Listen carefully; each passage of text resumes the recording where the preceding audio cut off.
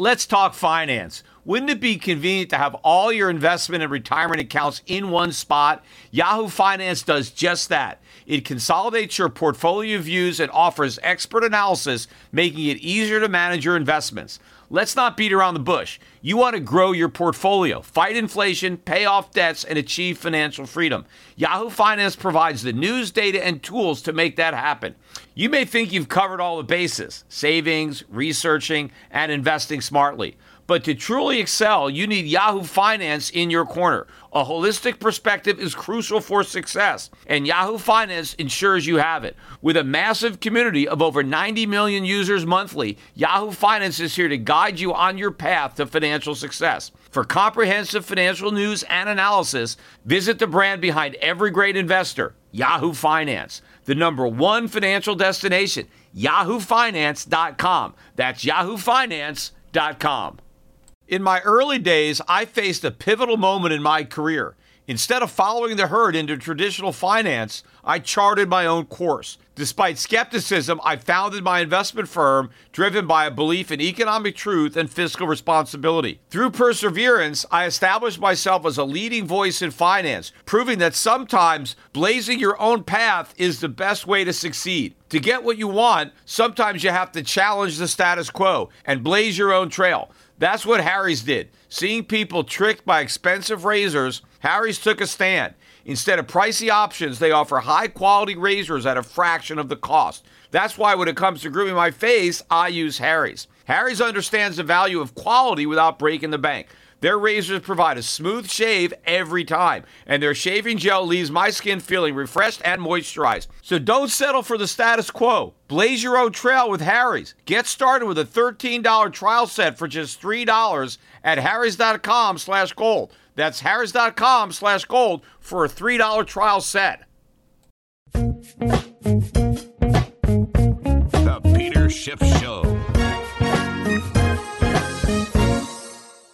I'd like to thank Indeed for supporting my podcast. When hiring gets hard, you need Indeed, the job site that makes hiring incredibly simple. You just attract, interview, and hire. In fact, with Indeed, you can get all your hiring done in just one place, even interviewing. If you're hiring, you need Indeed. Get started now with a $75 sponsored job credit to upgrade your job post at Indeed.com/Peter. Offer valid through September 30th. Terms and conditions apply.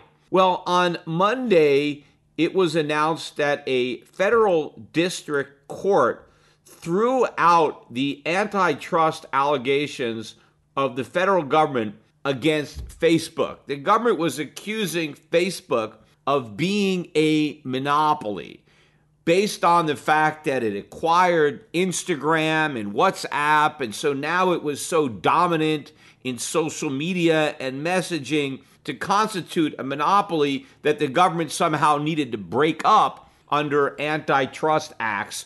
Well, the district court threw it out, hopefully for good. As a result of this ruling, shares of Facebook hit a new all-time record high. In fact, Facebook has now joined a very select club of stocks that have market caps in excess of $1 trillion. They are Apple, Amazon, Microsoft, and Alphabet. If you don't know, Alphabet is the name of the company that owns Google. But those are now the companies with trillion-dollar market caps. Now you can add Facebook into the mix. Although Facebook is not totally out of the U.S. government's crosshairs, it's possible there can be an appeal, or maybe they'll take some of the criticism from the district court and kind of incorporate it and alter their charges somewhat and maybe try to file them again. I don't know, but the whole thing is completely ridiculous. Facebook is not a monopoly. It doesn't need to be broken up. I mean, the whole theory behind why monopolies are supposedly bad and why the government needs to break them up is that once you acquire a monopoly in a particular industry, well, you jack up your prices and you really gouge the consumer. So it's to protect the consumer from monopoly pricing, because the consumer is served best when you have a competitive market, because that keeps prices low. But if a monopolist has no competition, well, there's nothing to stop him from really, sticking it to the customer with high prices, and therefore the government needs to come in and bust up these monopolies to preserve a competitive environment to keep prices low. Well, think about Facebook. Is Facebook ripping off any of its customers with high prices? No, it's giving its stuff away. Nobody pays to use Facebook. I mean, I've had a Facebook account for a long time. A lot of you are probably following me on Facebook. I've never paid a nickel to Facebook to have that account. Nobody pays anything to have a Facebook account. It's free. And so if a company is giving its products away for free, by definition, it's not gouging anybody. So even if Facebook had a monopoly, which it doesn't, but even if it did, who cares? It's giving away the products. They're free, so nobody is being harmed by this so-called monopoly. Now, of course, you could take another perspective on who the customers are. You could say, hey, the individuals that have Facebook accounts, they're not really the customers because they don't pay any money. They're part of the product. The customers are the advertisers who are paying Facebook to be able to advertise to all the people who have free accounts. Okay, but if you look at it from that perspective, then you would have to say Facebook has a monopoly on advertising, meaning that Facebook's customers, its advertisers, have no other place to advertise. The only place they can run ads is on Facebook. And because Facebook has now monopolized advertising, and because their customers have no choice, because the only place they can really advertise is on Facebook, now Facebook is going to rip off its customers and overcharge for ads, which of course, again, is sheer nonsense. Facebook doesn't even come close to having a monopoly on ads. I mean, it doesn't even have a monopoly on ads on the internet, because of course Facebook competes with Google. They have a lot of ads on that search engine, but not only search engines, every single website that exists competes for ads. I've got ads on my podcast. I compete with Facebook. Advertisers can buy ads on the Peter Schiff Show. Right? There is so much competition in advertising now. I would probably say that the ad market is now more competitive than it's ever been in history. People have more choices when it comes to how to spend their advertising dollars, because not only do you have the entire internet to advertise on, which includes Facebook, and there are other companies like WhatsApp and Instagram, but it includes all of the other traditional advertising lines that existed before the internet. I mean, people still watch television. There's commercials on television. People still buy magazines. I mean, believe it or not, print still exists. There's ads in there. There's still direct mail. I get mail, snail mail, ads all the time. And of course, you get, junk mail through the internet. I mean, we've never had so many ways for people to advertise. So for the government to somehow claim that Facebook has a monopoly, it's sheer lunacy. But this is what the government does. The government just has to justify its existence, and it harasses U.S. businesses. This is the entire history of antitrust. None of it has benefited the consumer. None of it has benefited the economy. The whole thing has been a lie since it was initially conceived. Look, the idea that monopolies that somehow form on their own in a free market are bad for an economy is just wrong. It's just not based on fact. And there's been no real world examples of where this is true. I mean, the only time monopolies have ever been able to engage in the type of pricing that everybody is worried about is when the government comes in and grants them a legal monopoly and then uses the power of the state to quash their competitors and to keep other people from entering the market. So absent government intervention, there will not be any predatory monopolies. Now, I'm not saying it's impossible for a business in the private sector to become so dominant in a particular industry that you could call it a monopoly, but it's nothing that the consumer has to fear, because in a free market, the only way that you can maintain your dominance in a market is by giving the consumers high quality products at a low price. Because if you don't do that, you will lose your monopoly to a competitor. Now, a lot of people try to claim, no, that's ridiculous, because once you are a monopoly, nobody is going to compete with you because you will drive them out of business with predatory pricing. This is what is argued, that the monopolist is going to just, as soon as somebody tries to compete, they're going to slash their prices and they're going to drive that upstart out of business. And as soon as they're out of business, well, they're going to jack the price back up again. But in practice, this actually doesn't happen. And you can even look at it logically to understand why it doesn't happen. Let's say I am a monopolist and I have monopolized an industry. Let's say it's widgets, right? I'm the only widget manufacturer. You want to get a widget, you got to buy mine, right? Well, I got 100% of the market. And let's say I'm gouging my customers the way monopolists are supposed to gouge them. So I'm really making these excess profits, monopoly profits, because I have no competition.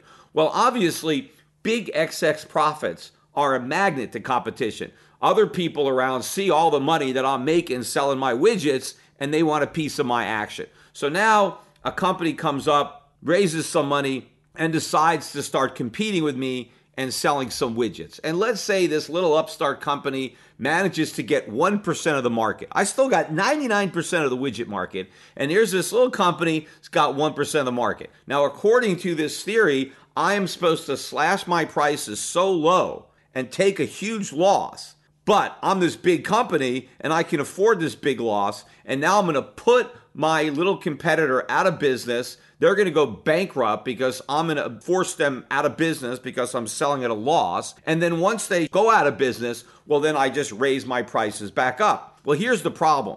I've got 99% of the market.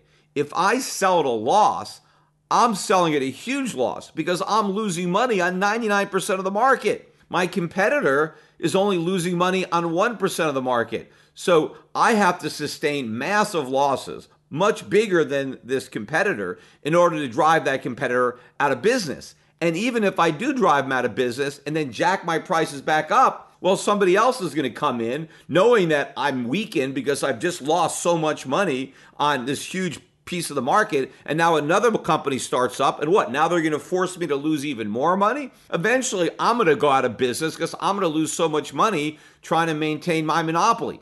The best thing a monopolist can do, if I've got 100% of the market and now I lose 1% and I've only got 99%, it's better to keep making a profit on 99% of the market than lose a fortune on 99% of the market to try to get that 1% of the market back that I lost. So the monopolist is not going to drive the competitor away. The monopolist is simply going to allow the competition. The way the monopolist keeps the competitors away is by being so efficient, by offering prices that are so low and quality that is so high that it doesn't make any sense for anybody to compete, that there aren't any monopoly profits, that the profits are reasonable, and therefore, even if there is a monopoly, it's not really hurting the consumer. Because the reason we want competition is to get low prices. We don't want competition for the sake of having competitors. Well, if we get low prices without competition, then we don't need it. Because the fear of potential competition in many cases can be just as good as actual competition. But you know what we've actually seen throughout history is when the government has gotten involved in breaking up so-called monopolies, it's not the customers who are complaining. It's the competitors of the so-called monopolist. They're complaining because they can't compete, because the monopolist is so efficient that they're offering products at a lower price or a higher quality than the competition is able to match. And so it's the inefficient competitors that want to break up the monopolies so that they can charge higher prices. So the consumer ends up getting ripped off by government actions, so-called protection from monopoly. In fact, the most recent example that I can recall of the absurdity of the government claiming to protect the consumer from monopoly was back in 2005. And at that time, two video rental companies, Blockbuster and Hollywood Entertainment, wanted to merge. Now, for those of you who are young and listen to my podcast, I'll tell you, once upon a time, if you wanted to watch a movie, you had to drive down to a video rental store. And in that store, you had all these VHS tapes, and they were arranged in categories. And you went through the aisles and you found the movie that you wanted to rent. And then you got to rent it for a day or two. And you would drive it back to your house. And then you could watch it on your VHS recorder. And after you watched it, you'd have to rewind it, because if you forgot to rewind it, I think they charged you an extra $1. And then you had to drive it back the next day and return the video that you rented. I think it costs like $3 or something, $4 to rent it. And of course, if you didn't bring it back on time, you had to pay a late penalty, right? So you'd have to pay, another day. And sometimes you'd get busy and you'd forget to do it. And then, you could end up paying $8, $10, right? Just to go and rent one movie. So this is what we had to do. And so in 2005, the business was starting to come under pressure and the companies weren't doing well. And so in order to kind of maintain viability, Blockbuster wanted to merge with Hollywood Entertainment because, they competed with each other. A lot of their video rental outlets were near each other. And hey, maybe if we consolidate, we can close down some stores, we can get some economies of scale, and we could be more competitive in this industry. Well, the U.S. government prevented this merger. They blocked it because they filed an antitrust case, and they claimed that if this merger were to go through, that the new company would dominate better than 50% of the video rental market. And they can then gouge the consumer. They could charge too much money, and it would get really expensive to rent videos if the U.S. government allowed this merger to happen. Now think about the absurdity of the U.S. government in 2005 worried about companies having monopoly on home video rental, when within a few years, nobody was renting videos for home, right? Because what the U.S. government didn't seem to understand or appreciate was that in 1997, a new company was born by the name of Netflix, right? And the government didn't seem to care about Netflix because it was a very small player at the time, but it was growing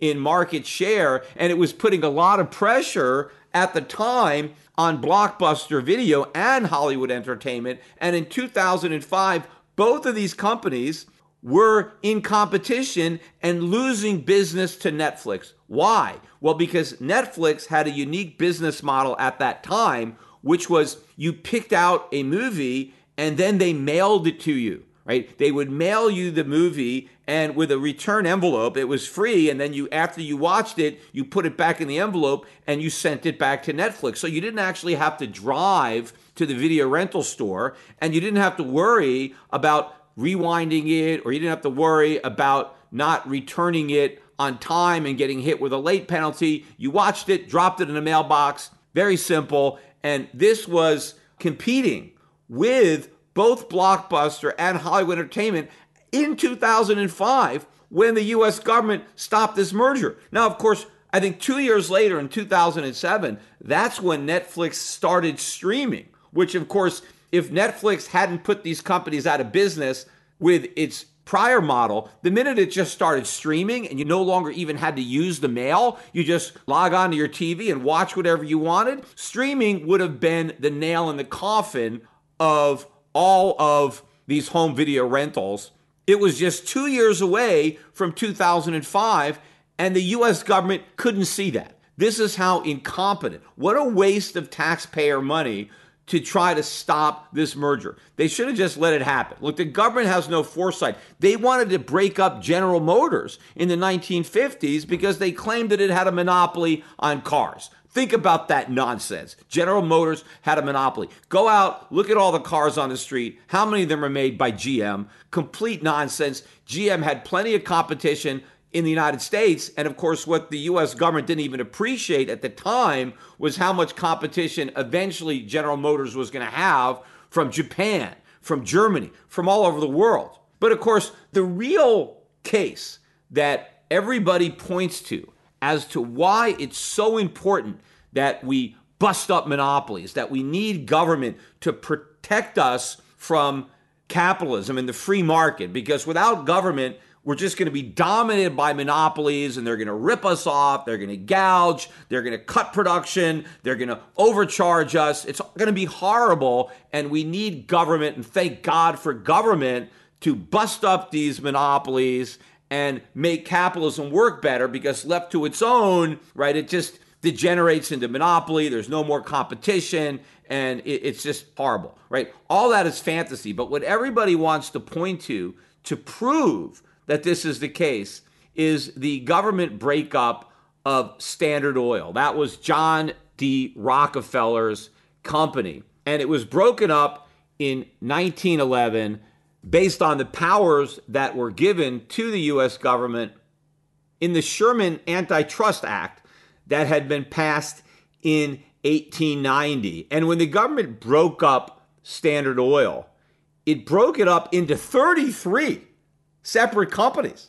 Imagine that. One company became 33 companies. And of course, yes, Standard Oil was a huge company. The founder, J.D. Rockefeller, is still to this day the richest American who has ever lived. I mean, adjusted for inflation. I think at his peak, Rockefeller was worth $1.4 billion in nominal terms, right? But if you adjust that for inflation, the depreciation of the dollar, that 1.4 billion back then translates into about 400 billion today. I mean, that shows you how much inflation there's been, how much the dollar has been debased since the days of J.D. Rockefeller.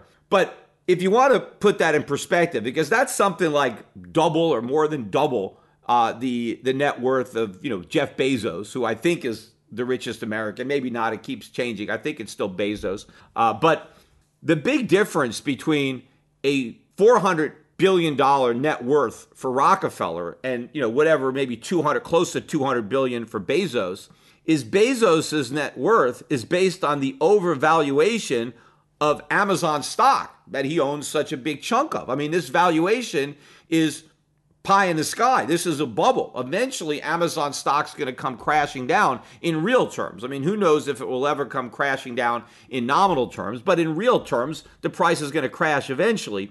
As a public person, I am hyper aware of safety and security. Delete Me finds and removes any personal information you don't want online, and it makes sure it stays offline. Delete Me is a subscription service that removes your personal information from the largest people search databases on the web, and in the process helps prevent potential ID theft, doxing, and phishing scams. Sign up and provide Delete Me with exactly what information you want deleted, and their experts will take it from there. Delete Me sends you regular personalized privacy reports showing what information they found, where they found it, and what they removed. Delete Me isn't just a one-time service. Delete Me is always working for you, constantly monitoring and removing the personal information that you don't want on the internet. So take control of your data and keep your private life private by signing up for Delete Me. Now at a special discount for my listeners. Today, get 20% off your Delete Me plan when you go to joindeleteme.com/gold and use the promo code GOLD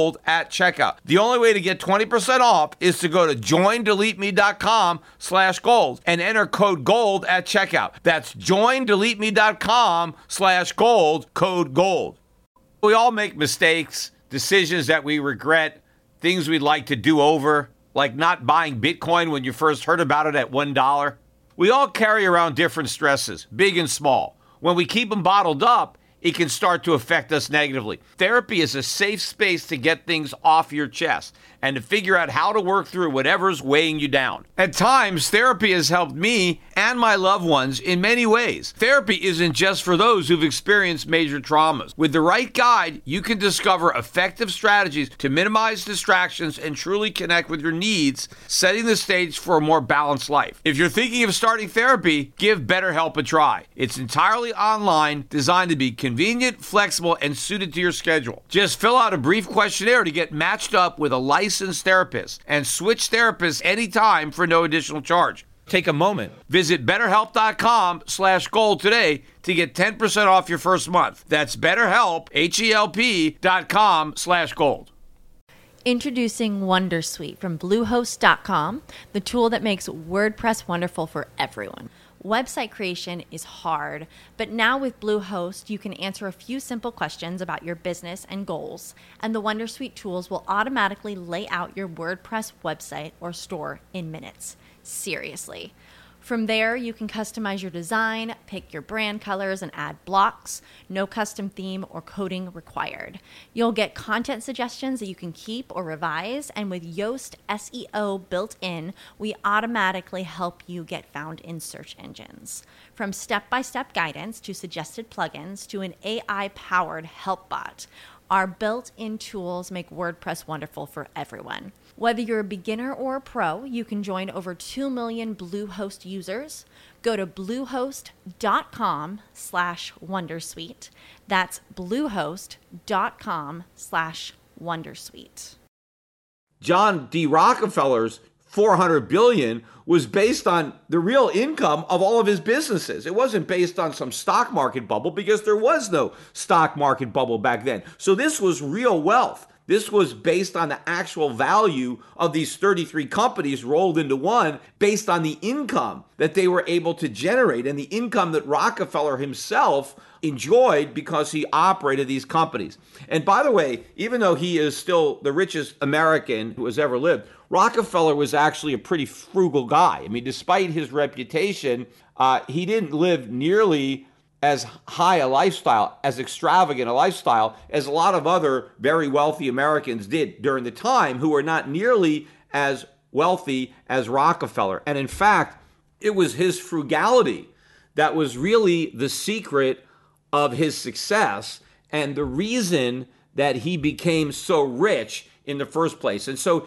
a lot of people probably don't know the truth about Rockefeller and Standard Oil because they believe the revisionist history that it was this evil monopoly that was doing all this bad stuff and that's why the government broke it up. None of that could be true. It's all revisionist history. It's all fake, but it's all to drive an agenda, which is to vilify capitalism and hold government out as the savior because it's there to protect us from monopoly, when in reality, the only monopolies we have to worry about are the ones created by government. And of course, government in and of itself is a monopoly. Government has the monopoly on force, and it abuses that all the time. And it's amazing to me why so many people are worried about monopolies that may form in the free market, when if they do, it's only because they did such a good job. But they're worried about that, but they have no concerns about the monopoly power of government when government can enforce its powers at the point of a gun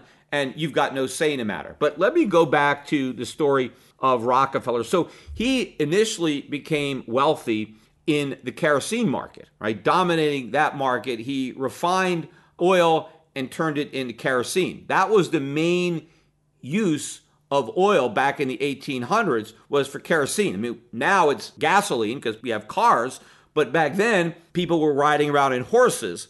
But what they didn't have back then was electricity, right? They didn't have a light bulb. They couldn't just flick a switch and they had light.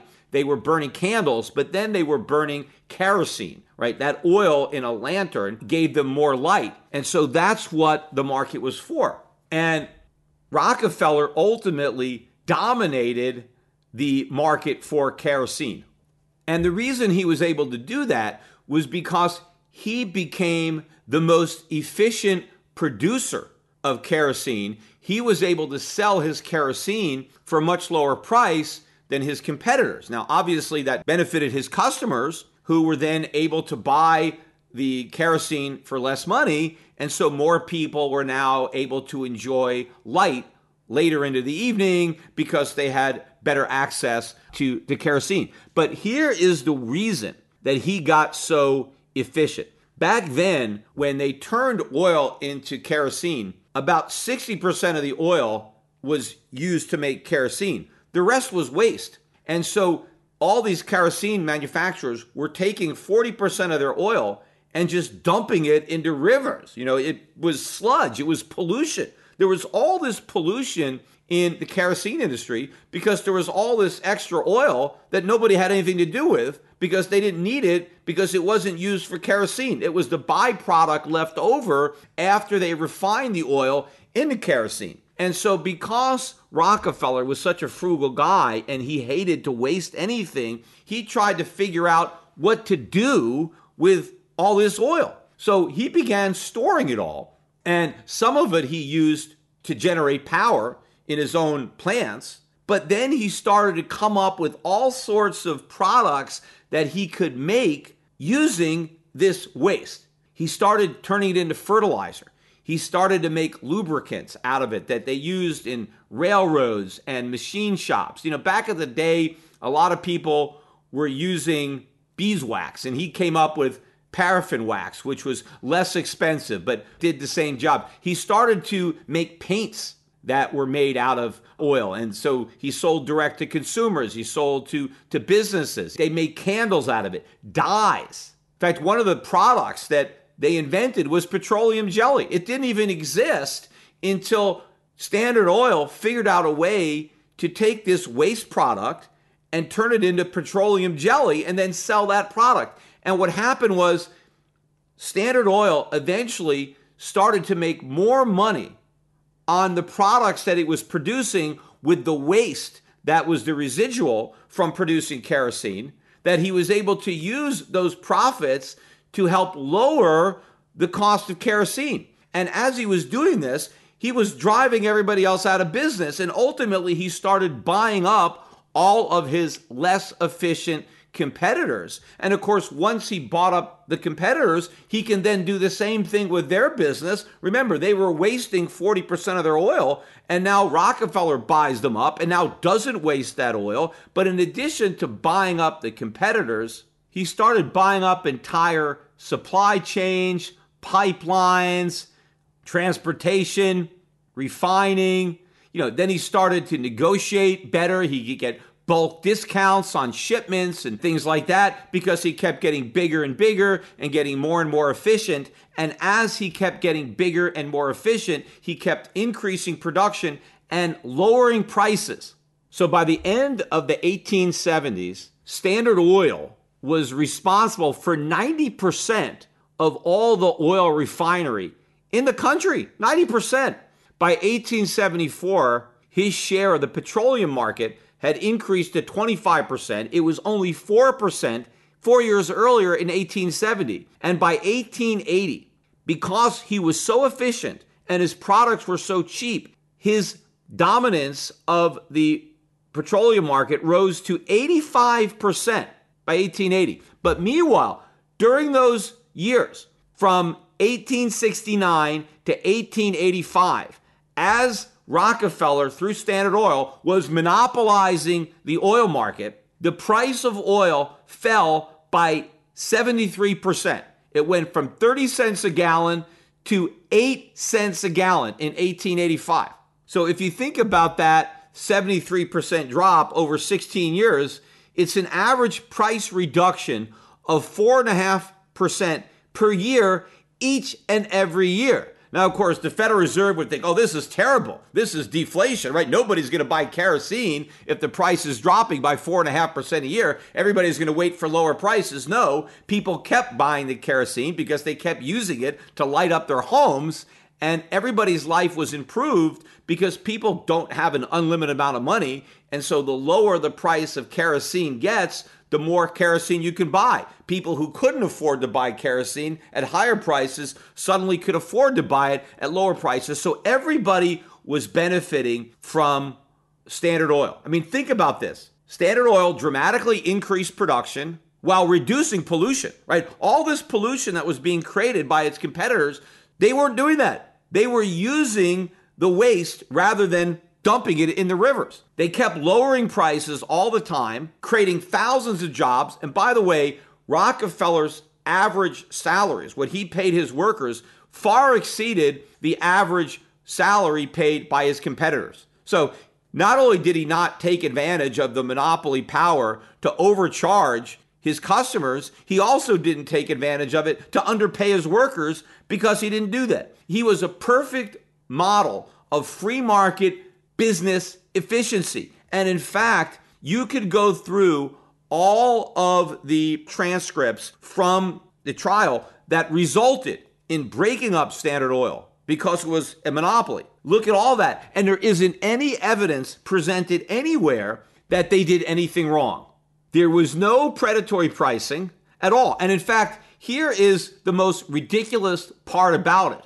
By the time Standard Oil was broken up in 1911, its share of the oil market on its own through competition had already fallen to 65%. Now, still, that's a big number, but a lot less than the 85% it had in 1880. So over about 30 years, while the price of oil continued to fall, Standard Oil's share of the oil market also continued to fall. So Standard Oil did none of the things that monopolies are supposed to do. In fact, it did the exact opposite of what monopolies were supposed to do. It was a great business. And by the way, the fact that Standard Oil even dominated for a while the kerosene market, I mean, the electric light bulb basically ended that market. I mean, once people had electricity, that was much better than burning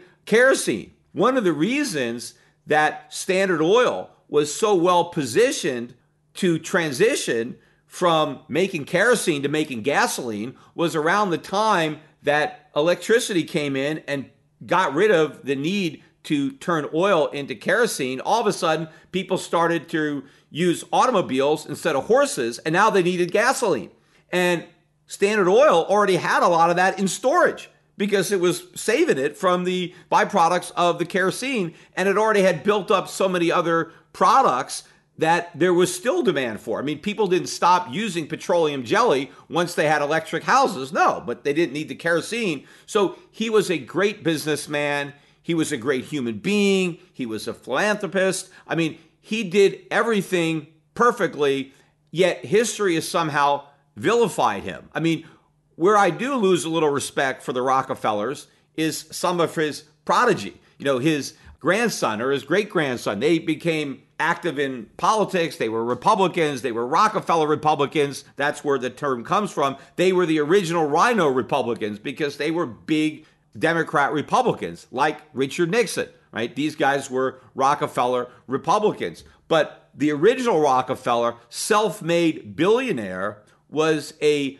amazing American free market success story, a tribute to the beauty of capitalism and how capitalism benefits everybody. John D. Rockefeller got rich by making the country richer. The country, the people in America collectively benefited much more from the work and the innovation of Rockefeller than Rockefeller himself. Even though he amassed this huge fortune, the savings to the country in the form of increased living standards for an enormous number of people, what the people collectively benefited far exceeded what Rockefeller individually benefited. And by the way, he barely spent any of his own money. He donated it, he endowed it, he used it to invest in other businesses.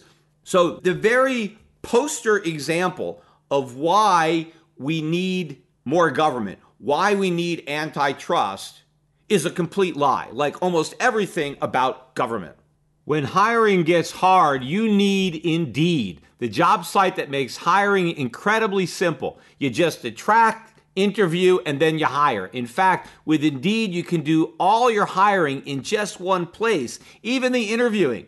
Don't just hope your perfect candidate will find you. Use Indeed to find them. Indeed has the hiring tools to help you cut through the noise to hire faster and smarter. In fact, with Indeed Instant Match, it will provide you with a list of quality candidates whose resumes are on Indeed the moment you post a sponsored job. Indeed Instant Match helps you make a short list of great candidates fast. The moment you sponsor a job, you get a list of quality candidates whose resumes on Indeed match your job description. Then you can invite them to apply right away. Indeed helps you hire great people fast. Best of all, you only pay for applicants who meet your must-have qualifications. According to TalentNet, Indeed delivers 4 times more hires than all the other job sites combined. So join the more than 3 million businesses worldwide that already use Indeed. And right now, you can get started with a free $75 sponsored job credit to upgrade your job post at Indeed.com/Peter. Get $75 at Indeed.com/Peter. That's Indeed.com/Peter. This offer is valid through September 30th. Terms and conditions apply.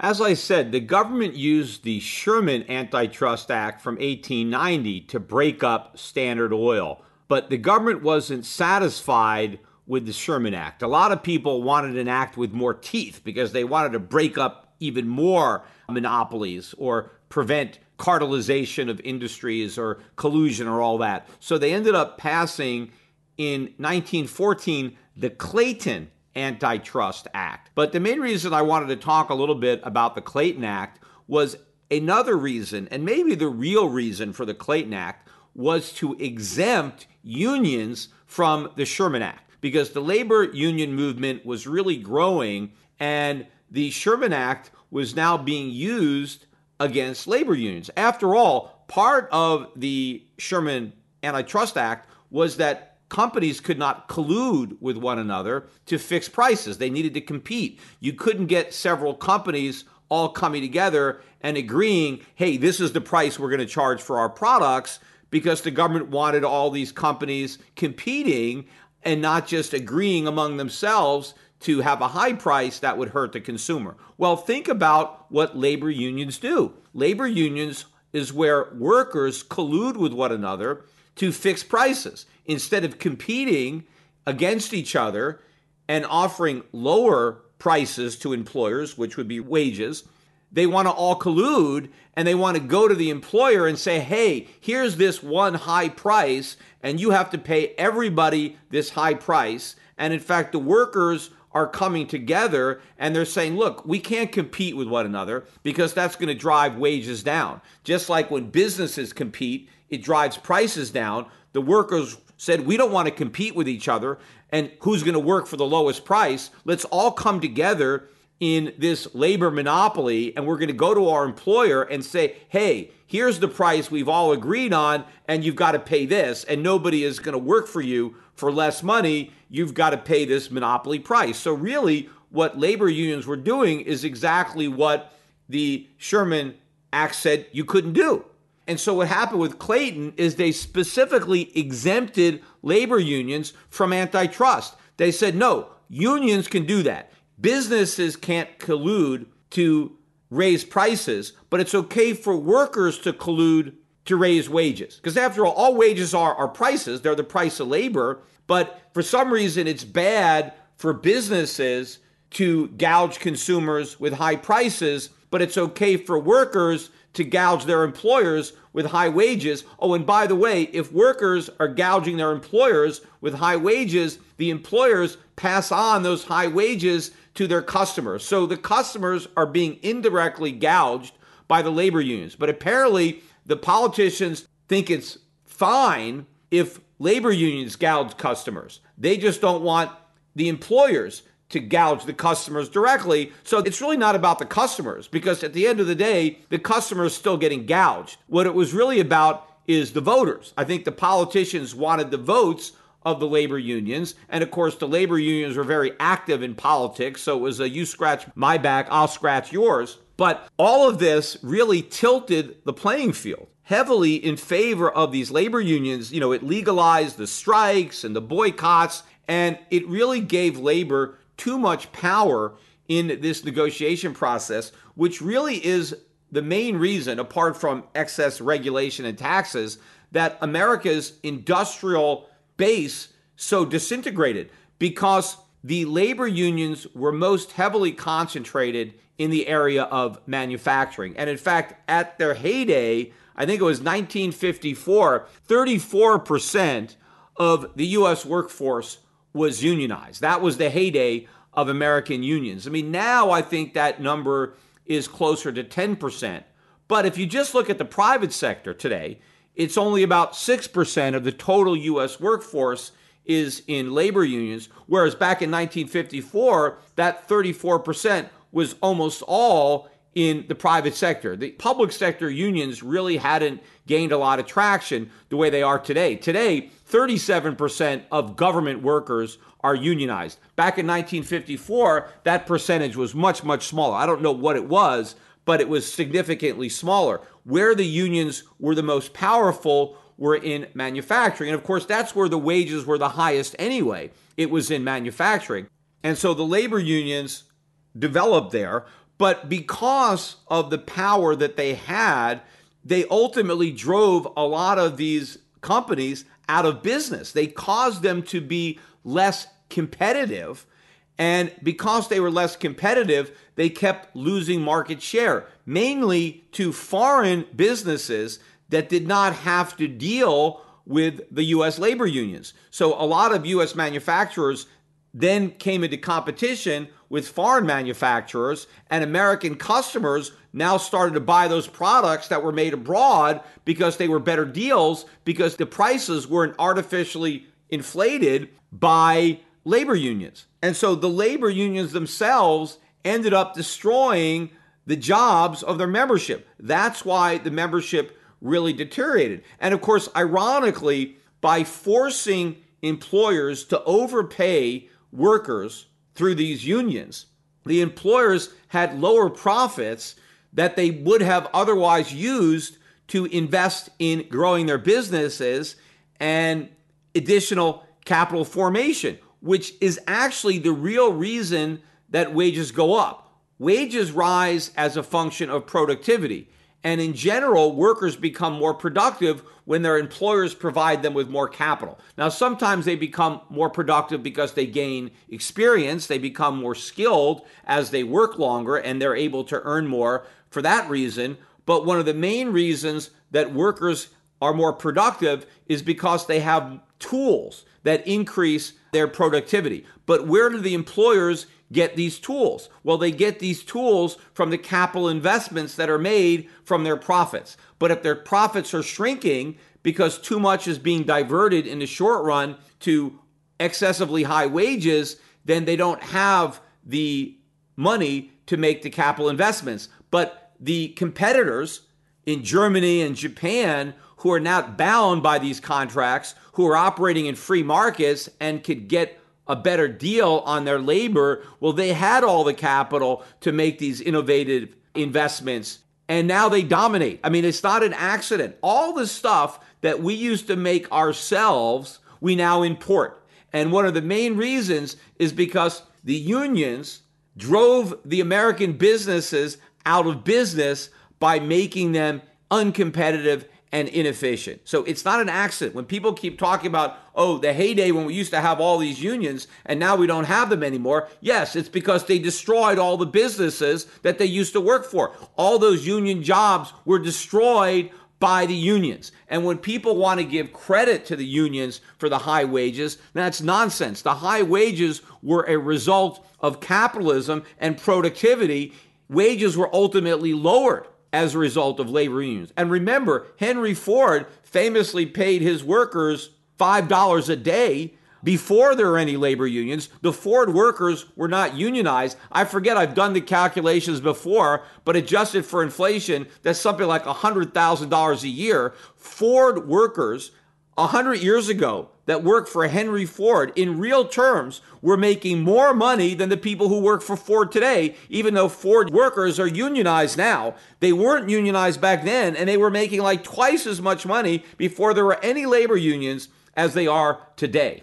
The one place that labor unions have succeeded is in government. I mean, they're succeeding somewhat now in services, because after they destroyed all these manufacturing jobs, they kind of migrated over to the service sector, because the service sector doesn't have the same type of foreign competition as a manufacturing, but the service sector jobs are not nearly as high paying, and so there really wasn't a lot of room there for the labor unions, because remember, the labor unions take a good chunk out of a worker's paycheck in order to pay for the lavish lifestyles of the union representatives. And so when you're trying to unionize lower paying jobs, there's not as much money there. But the manufacturing jobs were already higher paying thanks to capitalism, and that's what allowed them to afford the cost of unionization, which ultimately was their own demise. But where unions have exceeded dramatically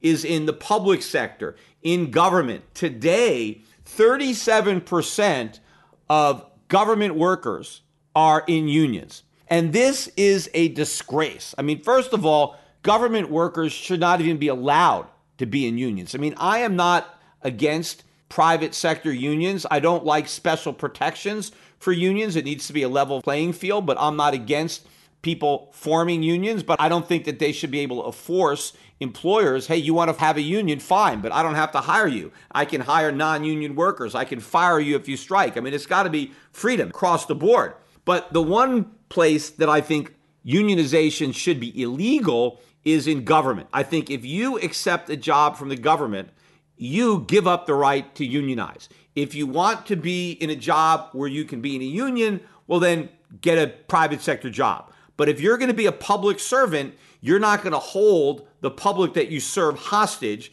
with a strike. You get these teacher strikes and stuff like that. None of this should be allowed. In fact, even Franklin Delano Roosevelt, right, the champion of big government, big liberal, FDR, New Deal, even FDR was against government unions. Here are the two big problems with government unions and why government unions are so successful. Number one is they don't have to worry about competition, right? When government is a monopoly, they don't compete. So if unions make the cost of providing government services more expensive, the taxpayers don't have a choice. They can't get those services from some other government. They've got their one government. And what happens is the government just raises taxes in order to pay the higher wages that are being demanded by government unionized workers. And so you don't have the competition that you have in the private sector, where if unions push up the price too high, customers go someplace else, the customers are stuck. And so the overpaid government workers keep their jobs, unlike overpaid private sector workers end up losing their jobs. That doesn't happen in government. So that's why these government unionized workers are still there and why their numbers continue to grow, because they don't destroy themselves the way the private sector unions do, because the unions end up being a parasite on the company, and eventually they kill the company, and now the parasite dies too, because it's not a symbiotic relationship. But the taxpayers keep the governments alive no matter how much money the government workers suck out of it.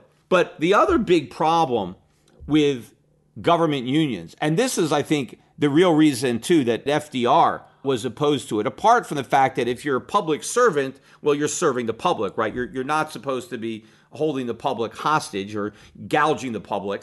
But normally when you have a private sector union, you have an arm's length negotiation between two parties that have an opposite interest, right? You have the employer who wants to buy labor as inexpensively as he can, and then you have the union that wants to sell their labor for as much as they can, right? So you have two parties that are trying to negotiate a deal where clearly each party has a separate agenda as to what benefits them. So they're negotiating and they're going to end up striking a bargain, right? That's what they're doing, collective bargaining. And they're going to bargain for a price that somehow is acceptable to both parties. Obviously, the workers are not going to get as much as they want. They're not going to get all the benefits that they want.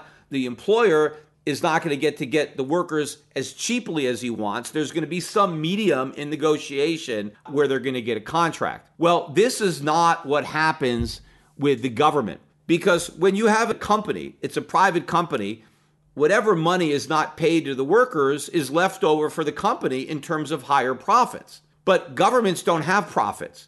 When labor unions are negotiating with governments, they are negotiating with employees of the government. They don't own the government. It doesn't matter to the government how much they pay the unionized workers, because it's not their money. The money belongs to the taxpayer. So they don't have any skin in the game. But what makes it even worse is when the government is negotiating with government employee unions. they don't actually look at these unionized workers as employees. They look at them as voters because they know every union member is a voter. And so the government wants to make these voters happy. And how do you make these voters happy? Well, you pay them more money. You give in to whatever demand they have. And so it's not really an arm's length negotiation because both parties really share the same interest. Everybody wants the workers to be happy. The workers want to be happy. They want more money. The politicians want them to be happy, so they're willing to give them more money. It's not even their money anyway, so what do they care? They want the votes, but also it's not just the votes. The labor unions themselves contribute money directly to the campaigns of the people that they're negotiating with.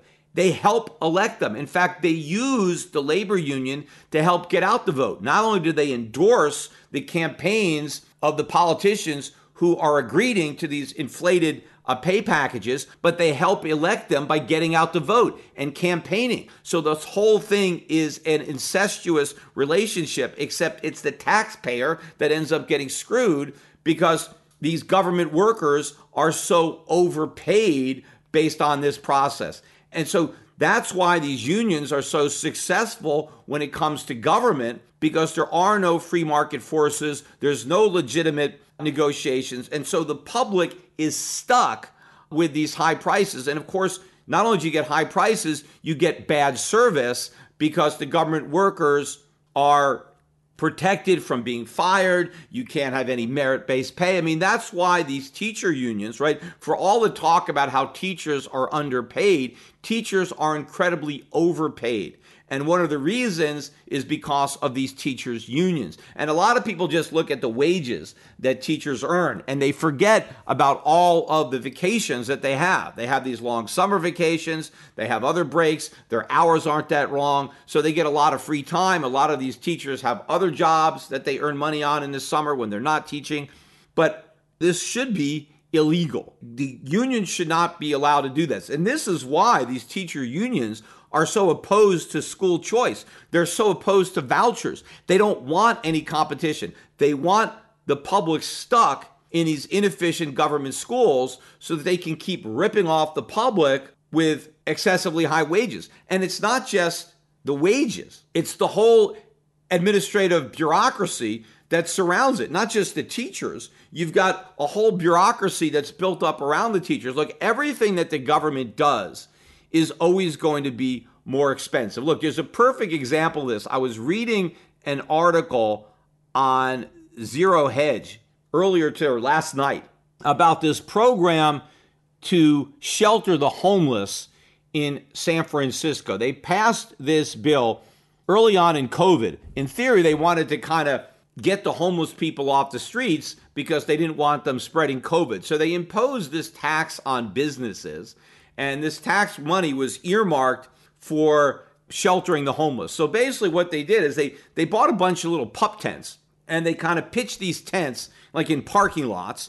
And so now the homeless can go in this little tent on cement. I mean, they're still living outdoors. But then what they did is they built maybe a public washroom where they can shower and use the bathroom facilities. So they have that shared facility where they can take baths and stuff like that. And they're feeding them. They're providing them with meals on a daily basis. So they've already spent, according to these articles I read, they've already spent $18.2 million on the program. And there's 260 tents. And each tent is housing one homeless person. So if you do the math, 18.2 million for 260 tents, the government has spent $70,000 per tent.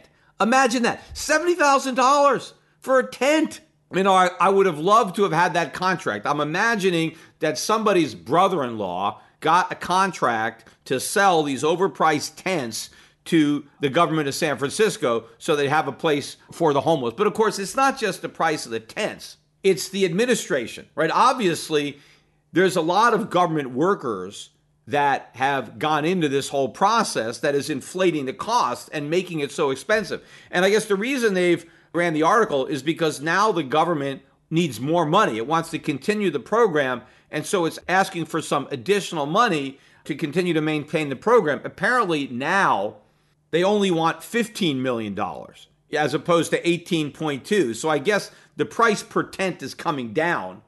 Now it's a little under 58,000 per tent as opposed to 70,000. Because I guess now that they've already got the fixed costs, right? They own the tents, right? So they don't have to buy those tents again, but they still have to cover the cost of feeding and all the other personnel who are behind the scenes, right? Well, the point I'm making here is if the government is this inefficient about pitching tents for 260 homeless people, if it spent $70,000 per tent and now it wants to spend $57,000 per tent, imagine how inefficient the government school system is, because it's the same people who are operating the school system who are operating this tent city. I mean, think about that. $70,000, even at the lower price of $57,000 per tent. Medium income in the United States is $35,000. You've got people who are employed, who aren't homeless, who are renting apartments, who are living and feeding themselves, and they're making $35,000 a year. These guys are getting paid $70,000, now $57,000 a year to live in a tent. I mean, think about that. What could the private sector do with those resources? I mean, it would be very simple. Even if the government wanted to have this asinine program, and remember, it's funded by a tax. What the government could have done with this tax money, instead of erecting these ridiculous tent cities and parking lots, right? They could have simply said, okay, we have this pool of money that we've collected from employers. We're going to give employers a tax credit. For each homeless person that you hire, we'll give you like a $35,000 tax credit, and you could use that money to employ this homeless person and give that person a job. And then they can take that job and they can rent an apartment and they can buy food in the grocery store and they'd be living in an actual apartment as opposed to a tent. You know, even in San Francisco, $35,000 a year is about twice the rent on a one-bedroom apartment. But of course, why would they need a one-bedroom apartment in San Francisco? I mean, they're homeless. Can't they be shipped to a less expensive part of California in order to live? Why do they need to live in San Francisco? Normally, you live in San Francisco because that's where your job is. Well, maybe they can get a job in a less expensive part of California. In fact, maybe they can leave California. Maybe California could just buy them a bus ticket or a plane ticket and give them some cash. In fact, they can buy them a car. With all the money they're spending, they can go out and buy them a used car, although used car prices have really been going up. But still, with that kind of budget, they could buy every homeless person a used car and set them up in an apartment for less money than it's costing to put them in a little pup tent. Even if the government created some crazy job. I mean, why aren't these homeless people at least picking up trash in the street? Why can't they work? And then they could take the money that they were paid in salary and rent an apartment, or even share a two-bedroom apartment. Get a roommate. It's better than living in a tent. They have plenty of money. But this simply illustrates how inefficient government is at anything that it does. And so the key to economic success is keeping as much money as you can away from the government and leaving as much money as you can in the private sector. Because when the government takes money out of the private sector, you end up with these $60,000 pup tents.